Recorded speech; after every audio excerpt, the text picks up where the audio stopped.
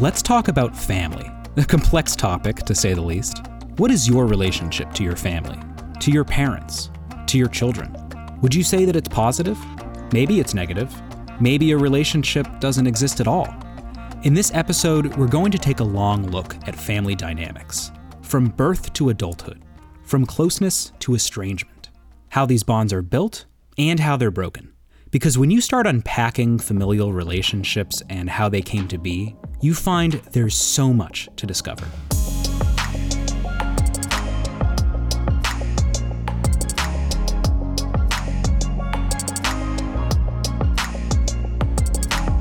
I'm Jacob Carrozza, and you're listening to Now at Ohio State. We talk with researchers, innovators, and bold thinkers who look at our world, see what the real challenges are, and create the solutions that people need now. Let's start at the very beginning. Even before the beginning, before a child is born. Believe it or not, parenting relationships start well before the baby arrives. How these co-parenting relationships shape up, the foundations they're built on, it has a profound impact, not only between child and parent, but between the parents themselves. Ohio State's Sarah Shoppe-Sullivan studies these co-parenting relationships in depth. She focuses on how the adults in a family system coordinate their roles as parents, and how that inevitably affects the child. Our Jeff Grabmeyer sits down with Sarah to discuss her work, what she's discovered through her research, and how these findings can potentially help parents-to-be.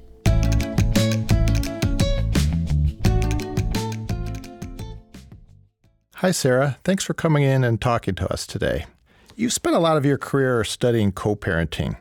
Can you explain exactly what co-parenting is? Co-parenting relationships are those shared by individuals who have joint responsibility for raising particular children. So in any case where there's more than one parental figure parenting a child, those folks have some sort of co-parenting relationship. However, co-parenting relationships are not all created equal. Some are higher in quality than others. And high-quality co-parenting relationships are those in which co-parents support one another, they're warm and cooperative, and they do generally a good job of coordinating their parenting roles and responsibilities. Unfortunately, some co-parenting relationships are lower in quality, and those relationships can be characterized by conflict, hostility, blame, disparagement of the other parents parenting a relationship with the child, and so forth. So often parents have a relationship with each other. They're married, they may be married or living together.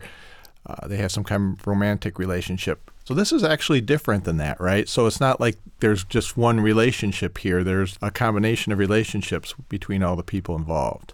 Yeah, that's right. It's really interesting because the concept of co-parenting emerged during the 1970s when there was a spike in divorce rates in the U.S. And there was the realization that just because a couple got divorced or was no longer in a romantic relationship didn't mean that if they had shared children that they weren't still in some kind of relationship with one another in relation to those children. And that's where co-parenting started being formally studied. And then the next sort of stage of research in the 1990s, when I started getting involved in researching co-parenting, was to take the concept and apply it to families in which couples are still together or married, because of the realization that the bond that individuals have, that co-parents have, is distinct from the romantic relationship that they might share. Because co-parenting relationships really focus on aspects of the parenting realm and don't include other aspects of a romantic relationship, such as intimacy or sexual interactions or even arguments about finances and things like that. I know one of the things that has really kind of dominated your research in the past years is a long-term research project that you and your colleagues did here in Central Ohio that followed 182 couples from prior to their firstborn child's birth through their 7th birthday. You called this the New Parents Project. Can you tell me a little bit about this project and, what it meant for your research and what you found there? In general, in the New Parents Project, we've been very productive and we published a lot of papers using these data. I would say that a couple of our key findings are one, that co-parenting relationships actually begin to develop prior to the birth of a child. And so in one study that we used data from the New Parents Project for, we actually took data from observations of expectant couples interacting together with a doll. They did this during the third trimester of pregnancy. We video recorded them at home, asking them to pretend it was the first time they were meeting their new baby and to play in 4 parts. Each parent play with the baby together and then put the doll to sleep in a little basket and talk about their experience. And these video recorded observations were coded for aspects of co-parenting behavior, even though the parents were interacting with a doll. Then a whole year later, when the couple's infants were 9 months old, we observed them again interacting together with their real infants. And what we found was, even after controlling for a host of other factors, that how couples interacted with that doll together in the third trimester of pregnancy predicted how well they co-parented their real child together at 9 months postpartum. So I think that's definitely one of the most interesting and novel findings from the study.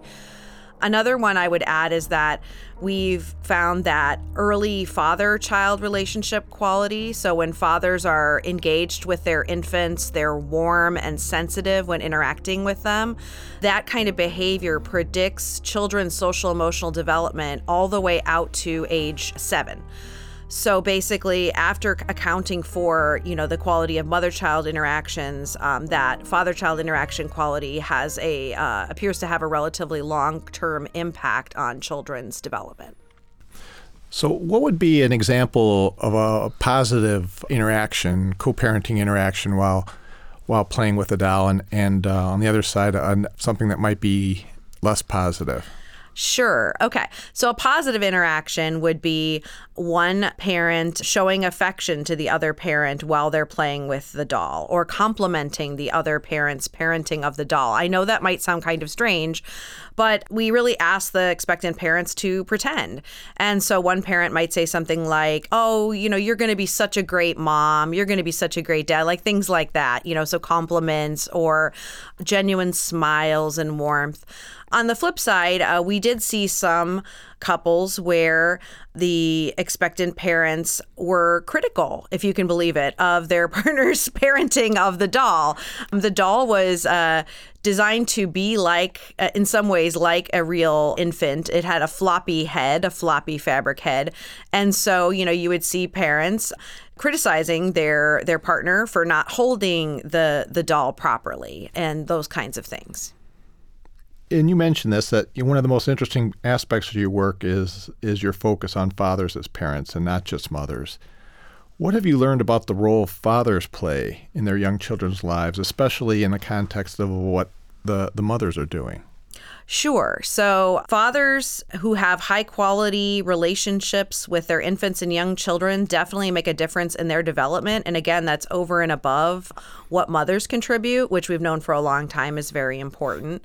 The other thing I would say is that, however, fathers differ a lot in the extent to which they're involved in parenting infants and young children.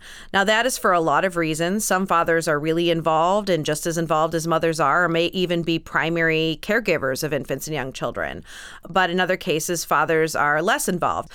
And because of my interest in co-parenting relationships, those dynamics between parents with respect to parenting, one of the factors that I've studied that can influence fathers' involvement in parenting is called maternal gatekeeping.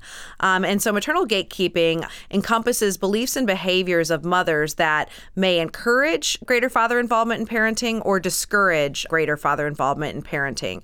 And so some of my research has focused on the role of mothers in father-child relationships. And what we find is that when mothers are more encouraging and less discouraging of father involvement in parenting, fathers are not only more involved, but they're also, the quality of their interactions with their children are more sensitive and responsive and warm, which are exactly the kind of behaviors that promote children's positive social and emotional development. Your most recent study kind of has extended that work from the New Parents Project in that you used a national data set here that included a lot more families, a lot of low-income families. And one of the key points that you found was that how mothers and fathers see each other as co-parents play a role in how well-adjusted their kids become. That's pretty interesting. How did that work in what you found in the study? In the study, the parents each reported on their co-parenting relationship and their perceptions of their partner's co-parenting behavior. And we found 4 patterns of perceptions of co-parenting relationships.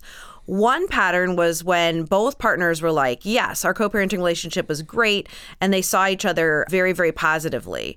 And in those families, children fared the best in terms of their social and emotional development, which we gathered from surveys completed subsequent to the assessments of co-parenting.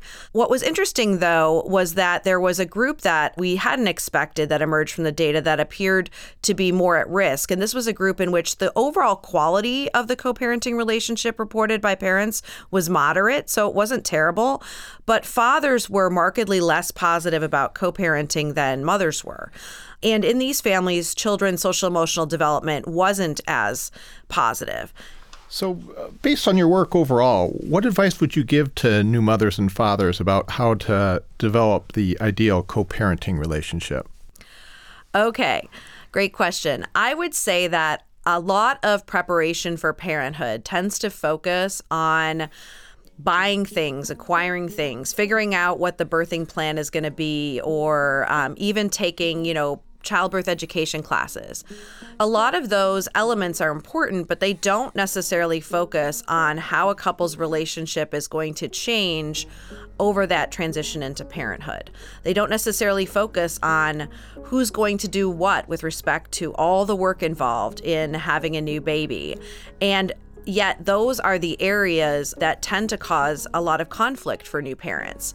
So I think it's very important for expectant parents to have lots of conversations, not just one conversation, but lots of conversations about how they think parenting and co-parenting should be after the child's born, and to then check in with each other frequently. I know this is difficult because having a new baby is so all-consuming, but to check in with each other frequently about how your partner's feeling and how they're thinking about co-parenting relationship. Is this as they expected it to be, or are they doing more parenting or less parenting than they expected to be doing? I think that's really the most important thing is communication, because even if you start off well, right, in co-parenting, co-parenting a 2-month-old is very different than co-parenting an 8-month-old or a 12-month-old or a 15-month-old. So as children develop, it's really a process of communication and negotiation, I would say, in terms of making sure that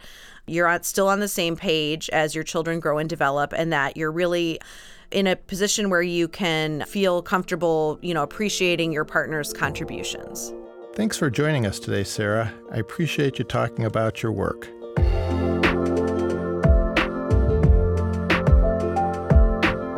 Now, let's shift to later in life, when children have now become adults and have greater power to shape their relationships with parents.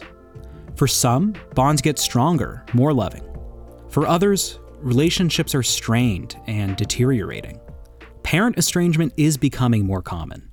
Rin Rizik wants to know not just why, but how this rise is redefining what family means. Rin's work at Ohio State focuses on parent-child ties through adulthood, why some are good and others are deeply painful. Jeff Grabmeyer sits down with Rin to discuss these complicated relationships, how they come to be, and how we have the power to shape what these connections are. Hi, Rin. Thanks for joining us today. When I was doing some research for our conversation, I was surprised by how much has been written in the past several years about various forms of family estrangement and how many people are asking for or giving advice about how to heal these relationships. Do you have a sense of why family estrangement is such a big deal in our society right now? It could be that we're talking more about estrangement now because it's starting to become destigmatized. So it might just be that the prevalence rate has been the same or consistent, at least over the last 100 years. We could kind of make a guess around that. But because of the rise of the internet, because of new estrangement groups on the internet, which I do think are happening, we're starting to see people talk about it more. We see people, thinking more about becoming estranged. And so I think that might be increasing prevalence, possibly. The other really important thing that I think is going on is changes in cultural norms around intimate relationships.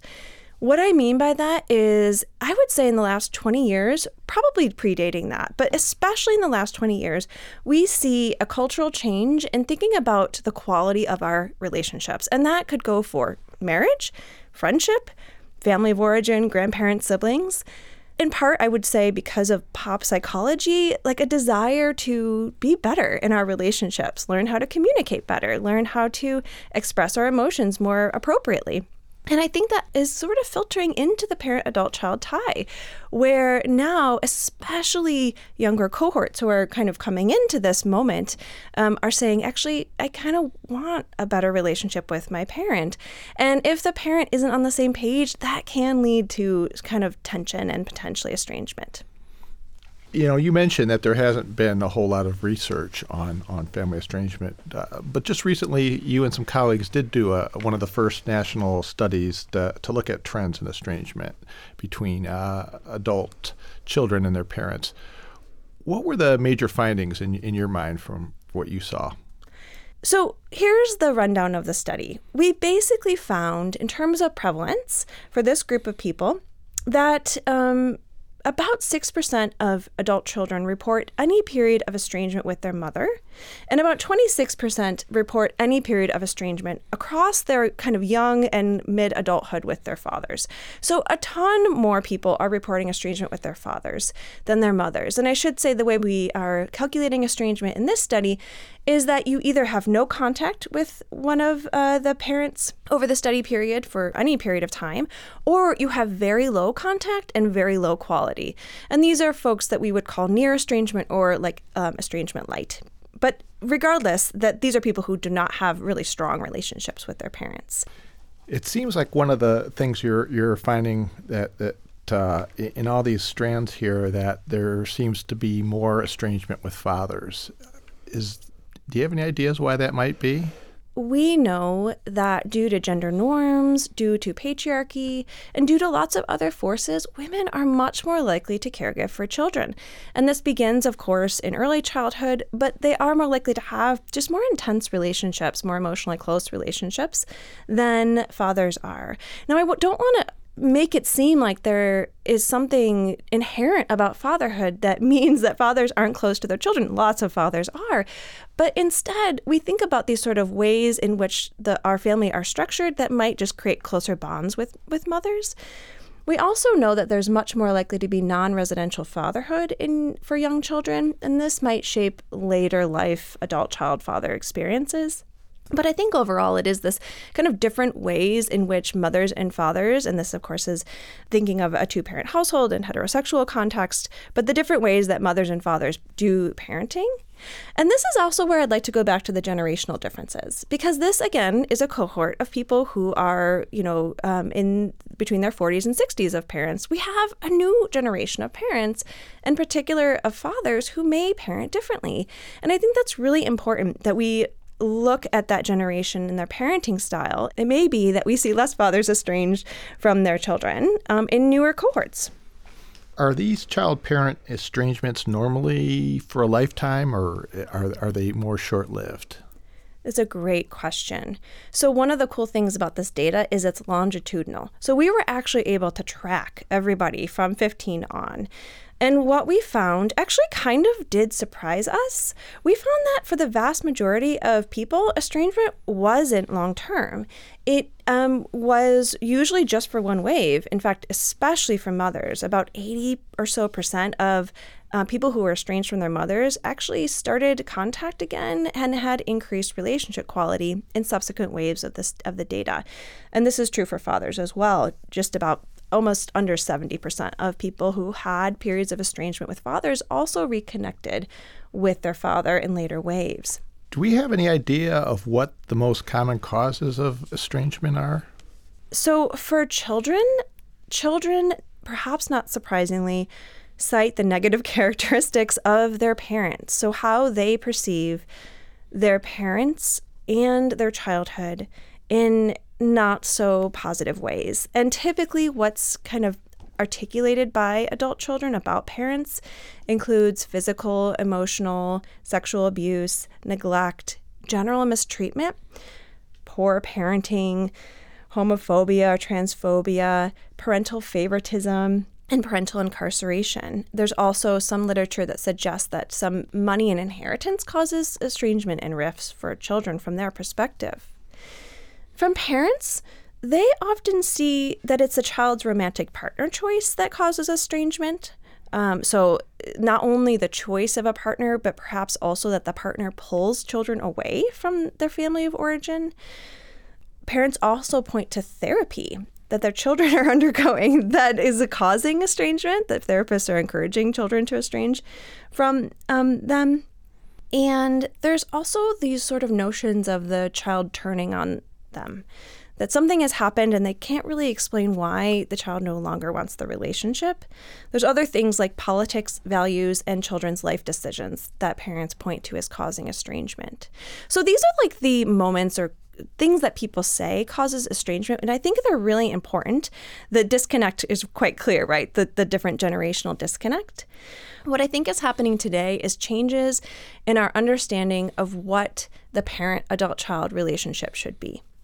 You talk about this in terms of what you call compulsory kinship. So people feel like they have to keep their ties with their parents? Compulsory kinship is when we talk about kind of these big picture structural forces in sociology, what we're talking about is the water we're swimming in that we can't actually even see. So there's sort of these deep-seated cultural belief systems about what family is and what the parent-child tie should be. And in the book, we really talk about the ways in which not only relationships with parents and children, but also siblings and grandparents and all the other family of origin relationships that we have are held together by compulsory kinship, by the expectation that these ties are maintained, which is really what makes them hard to break. And most people's values are not to break them. Obviously, it's great to try to heal relationships with parents that may have become estranged, but even if you can't, that's okay, and that there are ways to build relationships, to build new kinds of family, even without the family of origin. Yeah, I think this is a really important message. People really do try to stay connected to their family of origin, but sometimes it doesn't work. But if we can kind of think about, first of all, destigmatizing this experience, again, perhaps like divorce, where it's a part of our relationship. Sometimes they don't work. We can form new bonds that perhaps can be just as supportive and loving and fulfilling as their family of origin can be. I think adult children have a little bit easier time doing that. And from the people that I've talked to, because they often initiate estrangement, they, of course, are in pain, and most people do not really want to be estranged, but that they are able to form new family bonds with people who they connect to, who they share values with, who they feel communicate in ways that are respectful to them, these kinds of things. And I think that is actually really a wonderful thing to be able to meet yourself where you are, and as adults form new kinds of loving, caring relationships. And so it is sort of a difficult thing to suggest, to say, okay, we have to accept really that sometimes relationships fall apart, and we are still able to create community around ourselves despite that fact.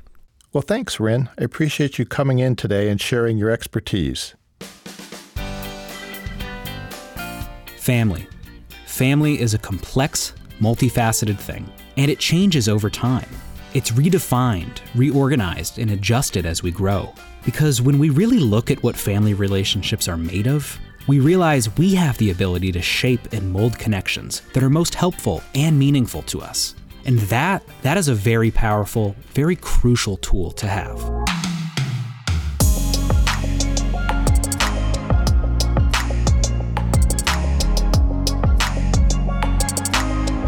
Now at Ohio State is produced by The Ohio State University's Office of Marketing and Communications. For more information, visit us at go.osu.edu/now. I'm your host, Jacob Carosa. Thanks for listening.